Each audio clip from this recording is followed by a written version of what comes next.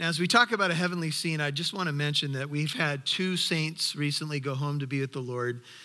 Jerry Roday recently passed away and is now with the Lord. And last night, Thad Lowry went home to be with the Lord. And Thad is the gentleman that comes here. He usually has the cane with him, and he has some trouble seeing. But we were in there praying earlier, and I was saying, now Thad can see clearly.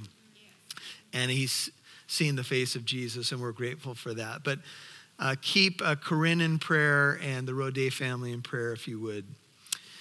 After these things, Revelation 19:1, I heard, as it were, Revelation 19:1, a loud voice of a great multitude. They're in heaven, notice, and they were saying, Hallelujah! Salvation and glory and power belong to our God. After these things, Revelation 17 and 18, we see the destruction of Babylon. Fallen is Babylon the Great. We saw a political system and a religious system. We saw it kind of given in a beast leader known as the Antichrist. And we also saw this depicted in a woman who is depicted as a prostitute or a harlot. And she rides on the beast, rides on the back of the political system, if you will, and there's been all kinds of conjecture about what this will look like in the last days. But we saw her fall. And when she fell and she was burning, we saw people from the different trades, shipmasters and people who, made their wealth from her, and they were standing at a distance and weeping and crying over Babylon, the great city that in 1 hour her demise, her destruction has come. And that's how we ended chapter 18. She had spilled, verse 24, the blood of prophets, 18:24, and of saints, and of all who have been slain on the earth. She's responsible for a bunch of damage, and she's been judged by God.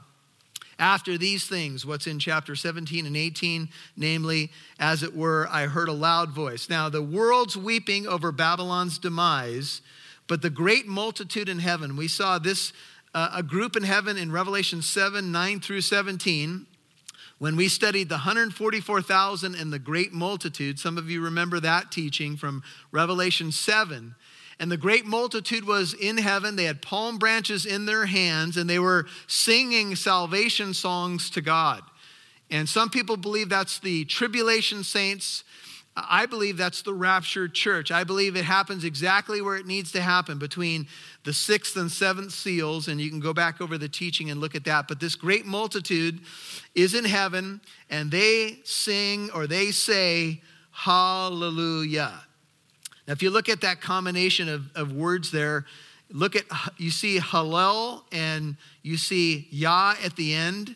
So you have basically a word in the scriptures that means, Hallel means praise, and Yah is a noun for the Lord. Or a way you could translate hallelujah is praise Yahweh. So whenever you say hallelujah, amen, hallelujah is praise Yahweh. Praise the Lord. And it's quite unique because in this particular section of our Bibles in the New Testament, I think that this is the only place, and it's actually 4 times found in 6 verses, hallelujah, that it's even in the New Testament. It's found many times in the Psalms. I think as many as 22 times in the Psalms, and I'm going to show you a few what we call hallelujah psalms. But this particular phrase or expression of praise is unique here, and this is what the church or those who are in heaven say. They say, hallelujah, praise Yahweh. Salvation, notice what they praise him for. Salvation and glory and power belong to our God. They are celebrating the demise of Babylon. Why? Because Babylon has corrupted. Babylon has done a bunch of damage to the world. In fact, if you take a peek at verse 2, it says, because they're praising God because his judgments are what? They are true and they are just, or they are righteous. God, when he makes a judgment, what you can know is it's always going to be true and it's always going to be just or righteous. Will not the judge of all the earth do what is right? The answer is yes, he will. His judgments are true and righteous, for he has judged the great harlot, Babylon, who was corrupting the earth with her immorality, and he has avenged the blood of his bondservants or his bride on her. Babylon has corrupted the world, and Babylon has persecuted the church. And this is why, many scholars, commentators look at Babylon as the system of the world, the anti-God system. And there's been two primary areas where she has corrupted. She is corrupted in the area of religion, and she is corrupted in the area of sex. She is described as one who has a cup full of abominable things. She has distributed her immorality all over the world. And as mankind, as history has unfolded, two of the most powerful areas for mankind are simply in the area of religion and sex, or you could say religion and intimacy. Religion, when it's done correctly, and there is, the book of James says there is true and undefiled religion in the sight of God. It is to visit orphans and widows in their distress and to keep oneself unstained by the world. That's James 1, I think it's verse 27. So there is a pure and undefiled religion, and religion at its essence, when it is right, and I'm not talking about religion in quotes, because we often as Christians, we talk about a relationship and not religion. I know what we're saying there. But religion, when it is true, when it is right, is about a relationship. In fact, religion is to know God. It's to know God. And think about this idea of knowing. So religion at its best, if you want to say a spiritual life, a relationship with God through Jesus Christ, is to know God. This is eternal life, Jesus says, that they may know you, the only true God, and Jesus Christ, whom you have sent. John 17:3. This is what it's about. Eternal life is to know God. And so when Satan, through the Babylonian system, gets into religion, what does he do? He twists it, he distorts it so that people end up not knowing God. They end up getting a false bill of goods. People are told the way you get to know God is you do these 20 different things. It's your good works. The way you get to know God is through meditation, through karma, through this, through that. And ultimately what it does is it brings a false system so that people are religious without the true essence of religion. Everybody with me? Satan has been working in counterfeit systems from the beginning of really the book of the first book of the Bible, the book of Genesis. He's been corrupting, he's been selling lies. It's been said that Satan joined the church, in quotes, a long time ago. Cults, the occult, world religions are all systems that say this is the way that you can know God. But Jesus said, I am the way, I am the truth, I am the life, right? So when you think about just logic, you can't have two belief systems that contradict one another and then both be true. You can't have Jesus saying, I'm the singular way to God, and another system saying there's many ways to God, many avatars, many ascended, enlightened people, many paths. Those are two contradictory ideas. Now, in logic, they can both be false, but they both cannot be true. Does everybody understand what I'm saying? You can't have 2 + 2 = 4, and somebody else say 2 + 2 = 5. Right? Now, somebody could say 2 + 2 = 5 and 2 + 2 = 6, and they could both be wrong, right? But 2 + 2 = what? 4. And it doesn't depend on how you feel about it. I don't like it. I want it to equal 5 or 4.6. It doesn't matter how you feel about it. 2 + 2 = 4. Jesus says, I'm the way to God. You say, well, but a lot of people have made religious claims, but have they risen from the dead? Have they said, destroy this temple, my body, and in 3 days I will raise it again, and backed it up by what we call the immutable fact of the resurrection, that in the very history in which we live, Jesus rose from the dead? In fact, those who have tried to disprove the resurrection say there's more evidence for the resurrection of Jesus Christ than for any event of antiquity. And these are from some of the most brilliant minds that have ever crossed the stage of human history. So you don't have to check your brain at the door, but you do, all of us have to wrestle with these ideas. To know God, religion. Babylon has had a system from Genesis 10 where they tried to build a ziggurat, a Tower of Babel. The mother-son cult has come through time with all these different branches to Egypt and India, to all the Babylonian religions, the Greek religions, the Roman religion, the pantheon of gods, the mystery religions. They're all there. And Satan is very happy when people buy into them, because then you're religious but lost. It's very seductive.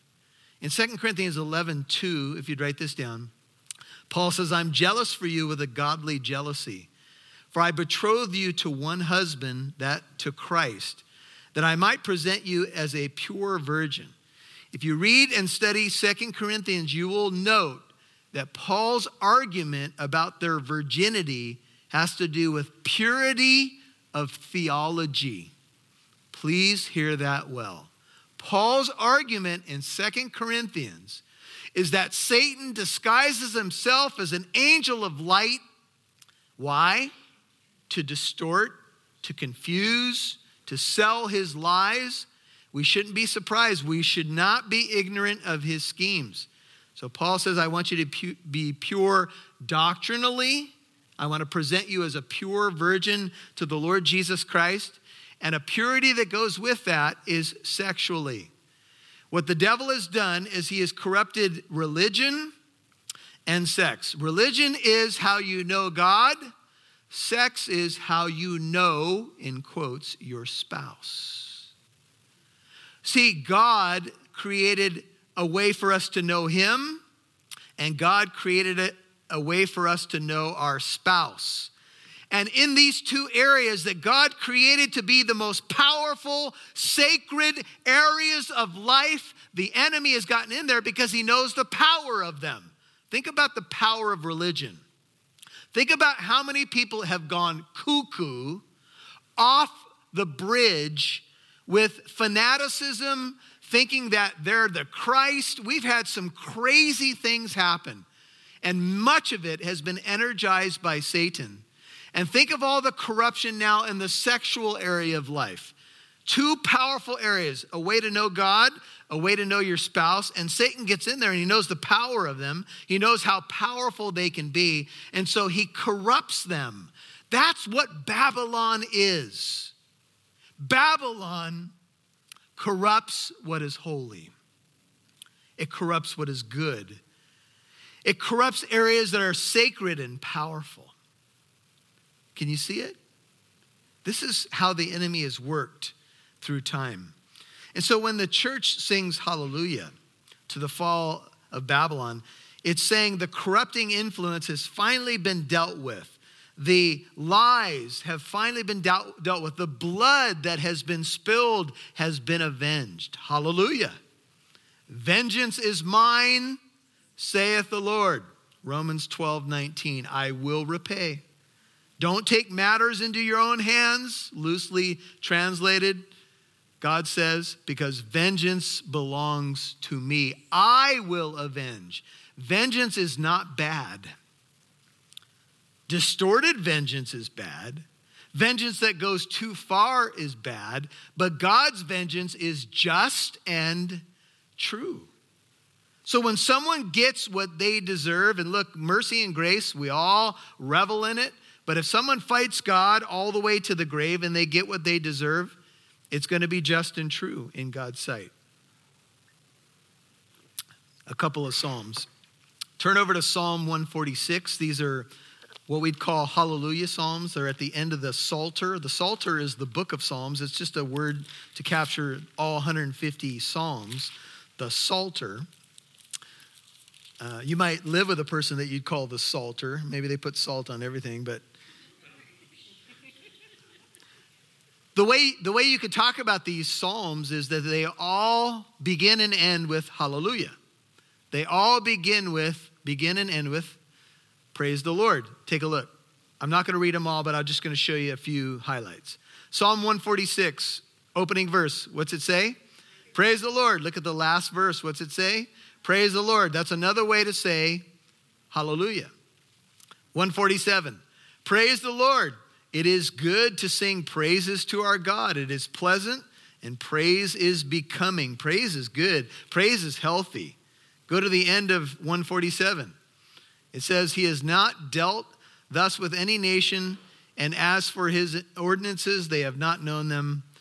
Hallelujah. Praise the Lord. Psalm 148.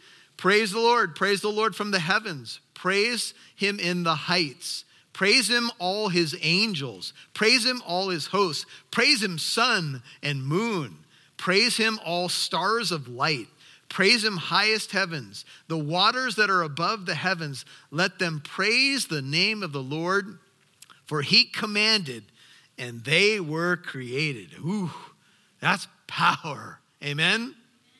Praise is good. I was reading Henry Morris. He's got a commentary on Revelation. He was saying that Psalms 146 through 150 may depict what's going on in heaven in Revelation 19. Just an interesting thought. Maybe they parallel each other. Look at the end of Psalm 148. It ends with praise the Lord. Psalm 149 opens with praise the Lord. Sing to the Lord a new song, and his praise in the congregation of the godly ones. Skip down to verse 6. Let the high praises of God, 149:6, be in their mouth, a two-edged sword in their hand, to execute vengeance on the nations and punishment on the peoples, to bind their kings with chains and their nobles with fetters of iron, to execute on them the judgment written. This is honor for all his godly ones. Can you say it? Praise the Lord. And then finally, Psalm 150, praise the Lord, praise God in his sanctuary, praise him in his mighty expanse, praise him for his mighty deeds, praise him according to his excellent greatness. Praise him, if you play the trumpet, you're in. Praise him with harp and lyre, praise him with timbrel and dancing, praise him with stringed instruments and pipe, praise him with loud cymbals. All the drummers said, amen. Praise him with resounding cymbals. Let everything that has breath praise the Lord. One more time. Praise the Lord. There's the hallelujah psalms. It may parallel what's going on in Revelation 19. Maybe this is a little bit of insight of some of the detail of the praise. But the praise is going up because God has judged righteously. Turn back to Revelation 19. Psalm 96 says, the Lord reigns. Indeed, the world is firmly established. It will not be moved. He will judge the peoples with equity.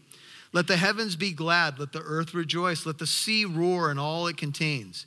Let the field exult and all that is in it.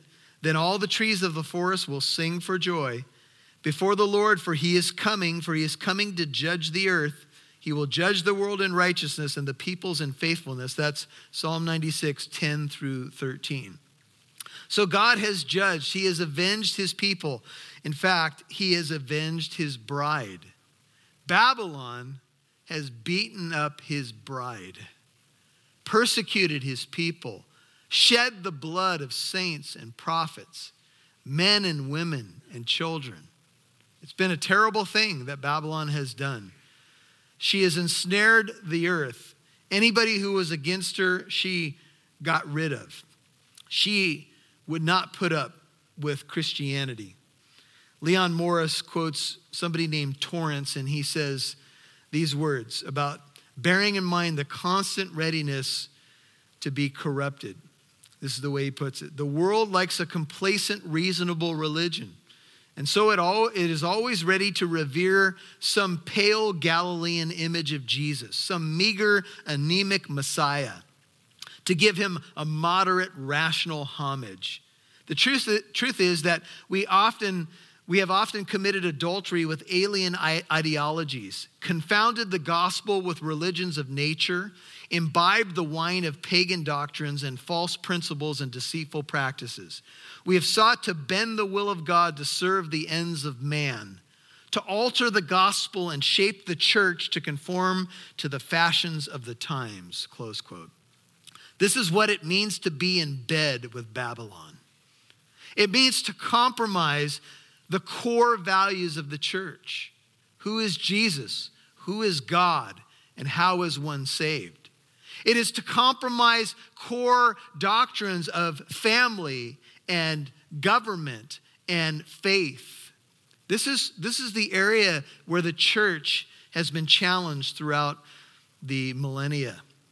A second time in heaven, they said, Revelation 19:3, hallelujah. We'll see it 4 times. And they say then, her smoke rises up, Babylon's smoke rises up for how long? Forever and ever. Now, I've been trying to make the case for a praise song. Her smoke rises up forever and ever, amen. She's burning. Little echo. But, I'm not sure. It's probably not the best praise. Although in heaven, you should get used to it because apparently you're going to be asked to join in. All right? She has been dealt the ultimate death blow. Her smoke rises up forever and ever. What does that mean? Write down Revelation 14:11 in your margin because we see it again there, and it's one of the strongest cases for judgment being eternal.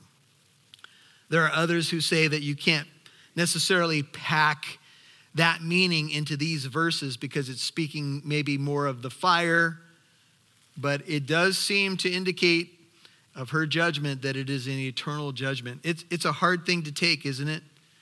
The idea of eternal judgment. But judgment precedes renewal. One of the scenes I was thinking of as I studied this is Narnia, when Aslan is on the move and the White Witch finally gets tackled by the lion and roar, he did it. And you're like, yeah! Because she has made it winter and never Christmas. She's awful.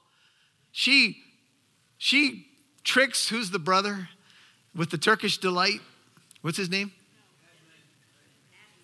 Edmund.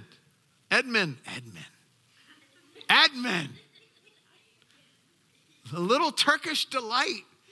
What's your Turkish delight, by the way?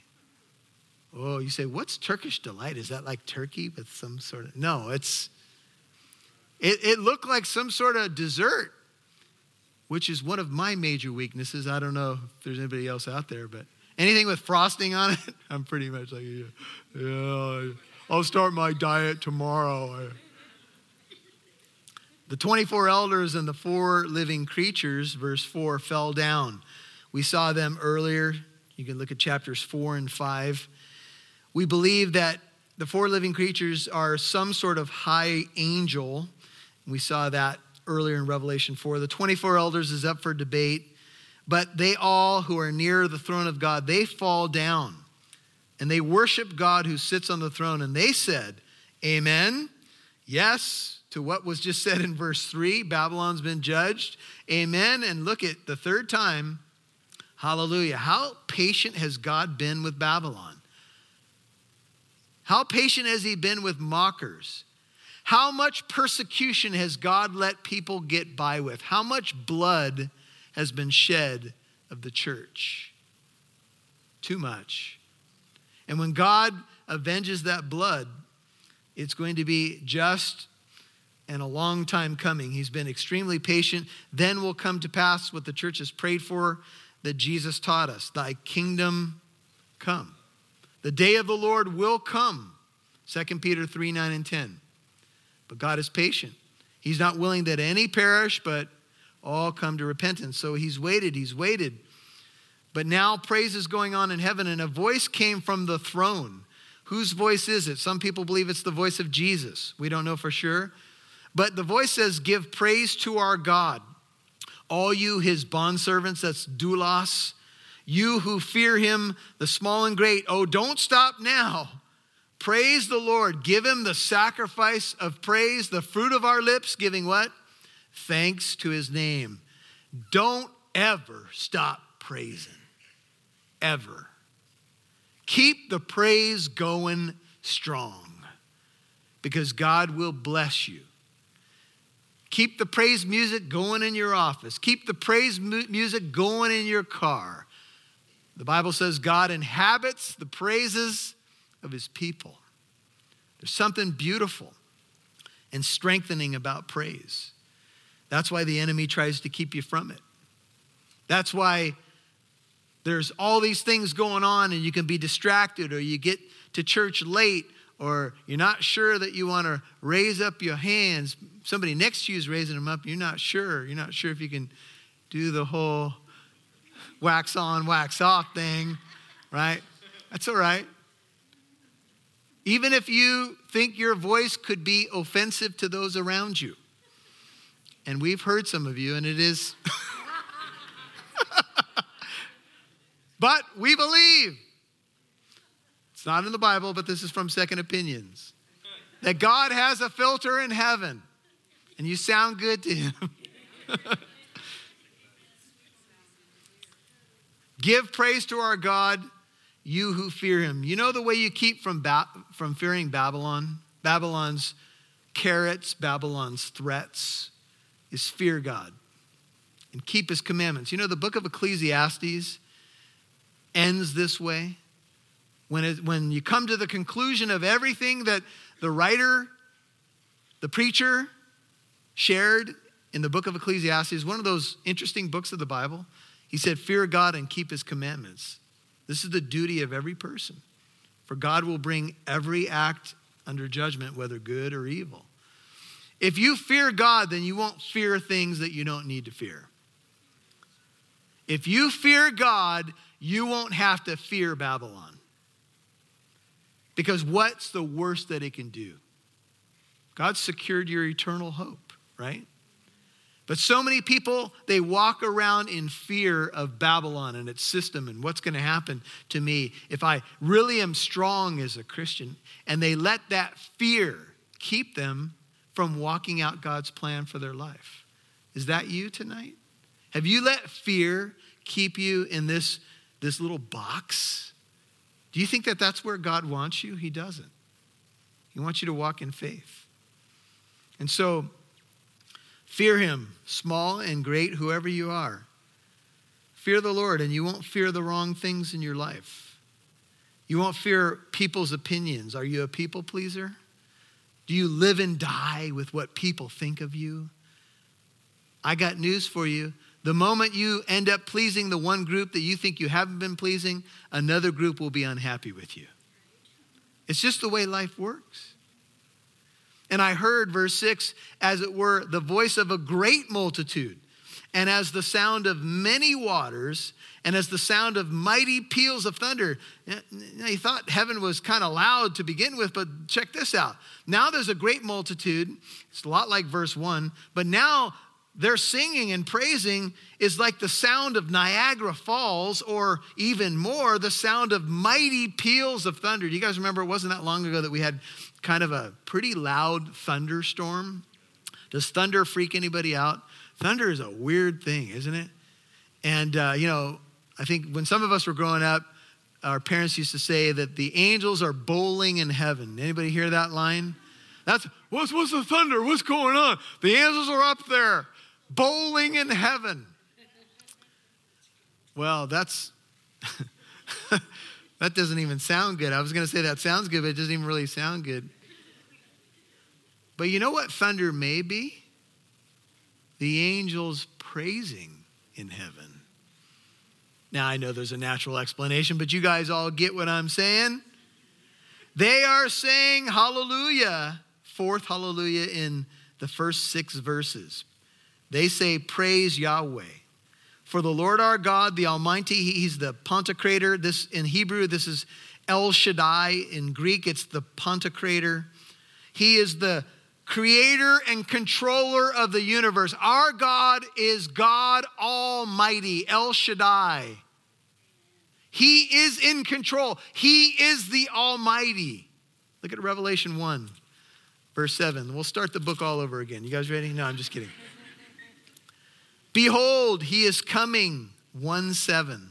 With the clouds, every eye will see him, even those who pierced him. All the tribes of the earth will mourn over him. Even so, amen. I am the Alpha, 1:8. The Omega, says the Lord God, who is and who was and who is to come. What is he called? He is the Almighty. From beginning to end, the Alpha and Omega, the Aleph Tav in Hebrew, the Alpha and Omega in Greek, back to Revelation 19. He's the Lord, the Almighty. Wail, for the day of the Lord is near. It will come as destruction from the Almighty. He is the controller. He is the creator of all life. And so here's what they say. We're only going to go up to verse 10 tonight, but look at verse 7 of Revelation 19. It says, let us rejoice and be glad and give the glory to him, for the marriage of the Lamb has come, and his bride has made herself ready. Now, from the praise, hallelujah, choruses in heaven, to a shift in the picture, to rejoicing and being glad and giving God glory for a marriage and a bride who has made herself ready. I'll talk about Shane and Natalie just for a second, since you guys just got married in July. A wedding day is a really fun day because there's so much excitement and so much buildup.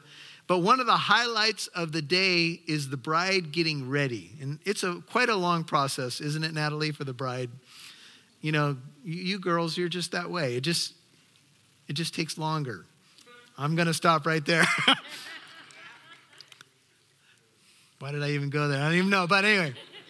But once the bride is ready, she's done her hair, makeup, dress.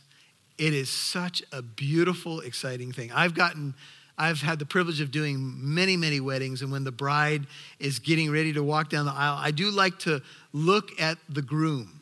Because the groom, there's a multitude of reactions and bodily things going on. Beads of sweat, tears, jitters, smiles. Oh,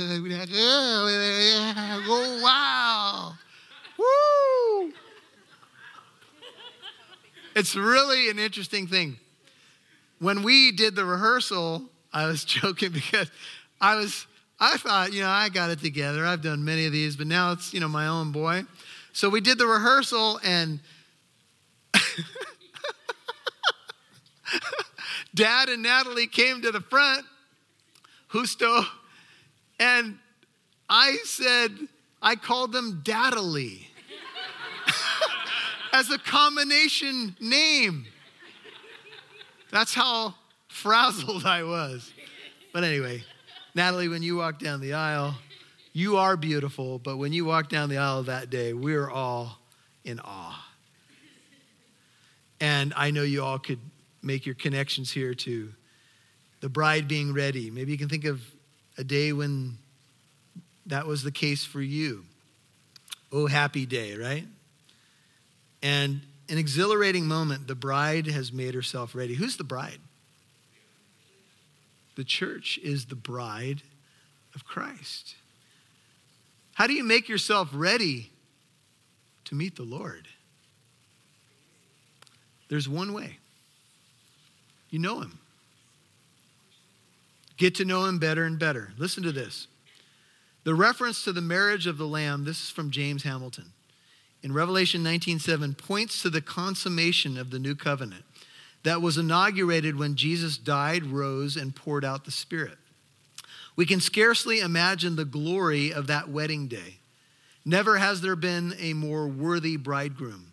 Never has a man sacrificed more for his beloved. Never has a man gone to greater lengths, humbled himself more, endured more, or accomplished more in the great task of winning his bride.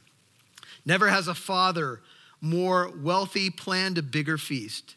Never has a more noble son honored his father in everything.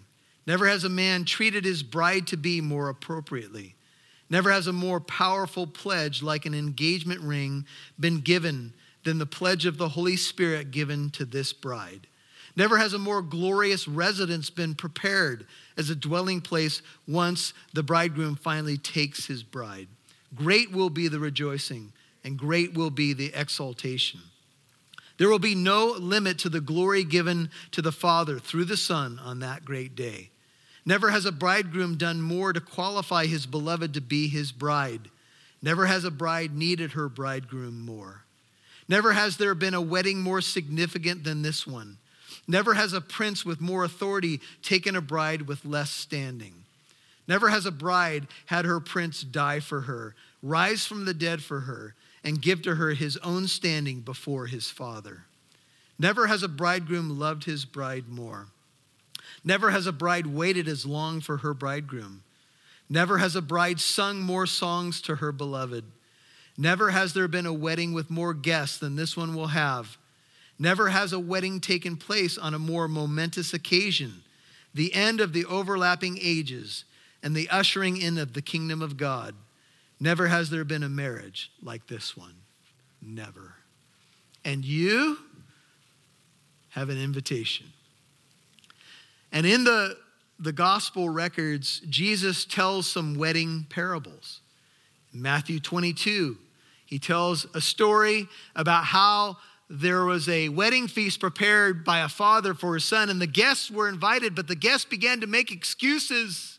And they said, I can't come because of this. I can't come. And they didn't RSVP. And so the father said, okay, those guests weren't worthy. Go out onto the highways and the byways, he said to his servants, and invite people in that the wedding feast and the wedding hall may be full. And so there was a man who walked in there and he didn't have a wedding garment on. And in the ancient world, wedding garments were given to you as a guest. And he said, friend, how did you get in here without a wedding garment? And the man was speechless. And the end of the story says there are many invited, but few that are chosen. You see, the gospel goes out on the highways and byways and people are told, come to Jesus, come in. Come into the family, come into the wedding, and people have their excuses. Oh, I got to do this, I got to do that. I have friends to see, places to go, business to do, and then they end up dying. And then one day they're at the door saying, Matthew 25, the 10 virgins, 5 are wise, 5 are foolish. Let us in, let us in. And the Lord says, I'm sorry, I never knew you. You see, this wedding imagery, this story from Genesis to Revelation, it really starts with a wedding and ends with a wedding. It starts with a wedding between Adam and Eve and ends with a wedding between the last Adam and his bride. And the last Adam undoes what the first Adam did. The first Adam fell into transgression. The last Adam fixes it all. The dowry that he paid for you is his own blood. And it was given to her, the divine passive in verse 8, to clothe herself in fine linen. It was given to her, bright and clean. For the fine linen is the righteous acts of the saints. We always have to remember that we're righteous because of the work of Christ, but the righteous things we do, you could put it this way, make the linen shine a little brighter.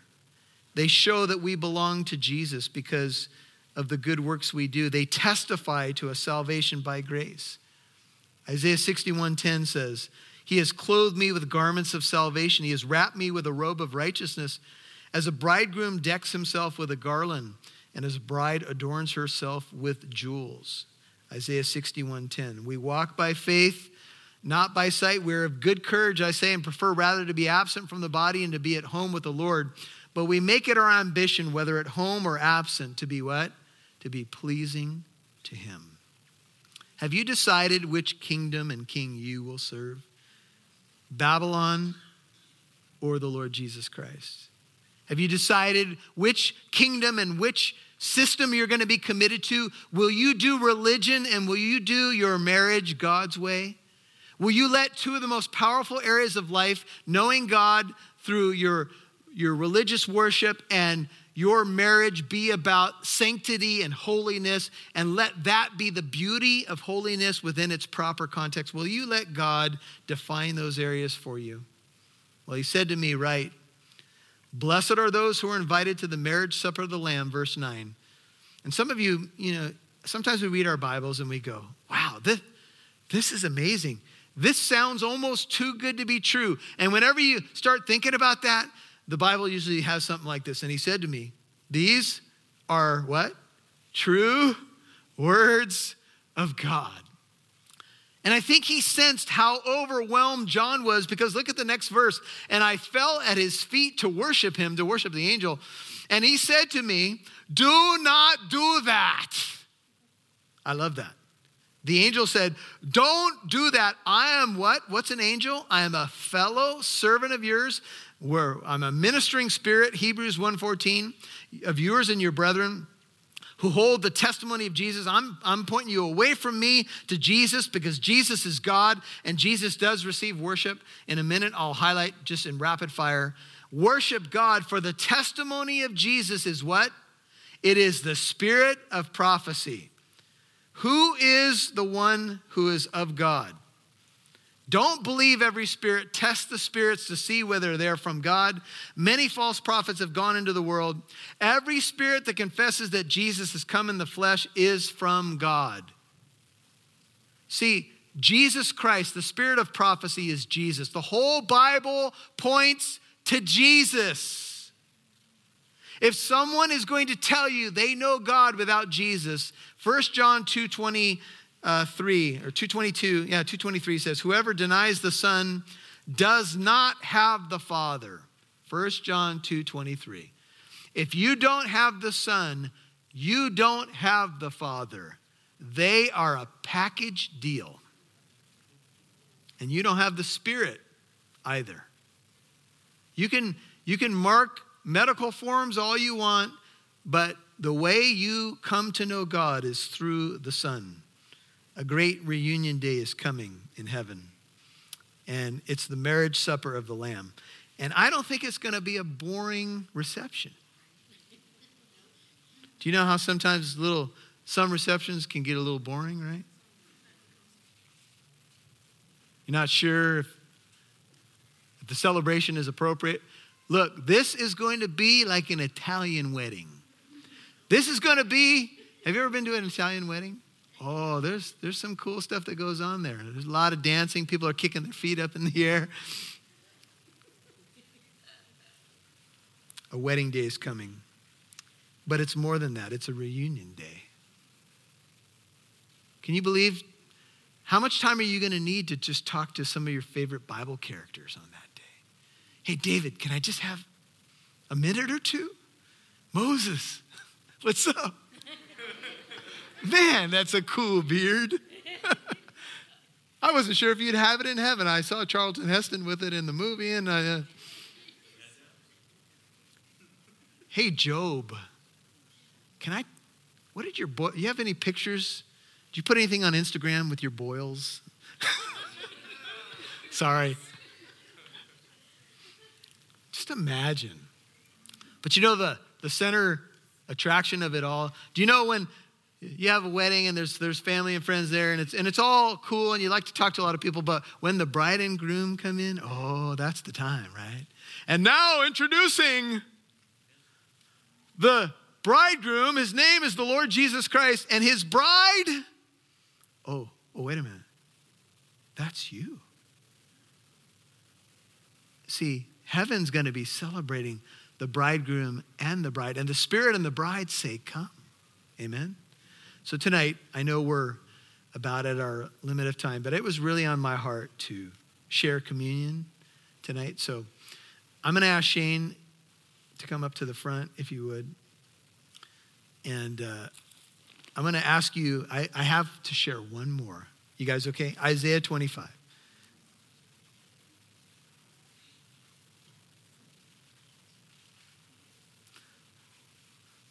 And Sandlin, if you're going to come up and do some music, that would be awesome.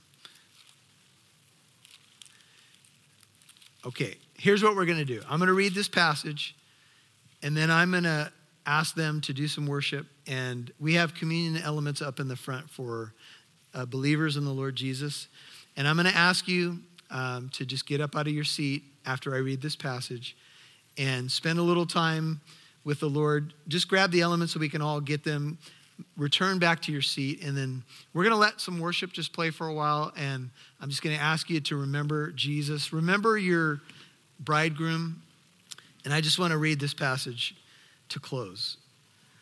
Isaiah 25:6 says, "The Lord of hosts will prepare a lavish banquet for all peoples on this mountain, a banquet of aged wine, choice pieces with marrow, and refined aged wine. And on this mountain," Isaiah 25:7, "he will swallow up the covering which is over all peoples, even the veil which is stretched over all nations. He will swallow up death for all time. And the Lord God will wipe tears away from all faces, and he will remove the reproach of his people from all the earth. For the Lord has spoken. And it will be said in that day, behold, this is our God for whom we have waited, that he might save us. This is the Lord for whom we have waited. Let us rejoice and be glad in his salvation."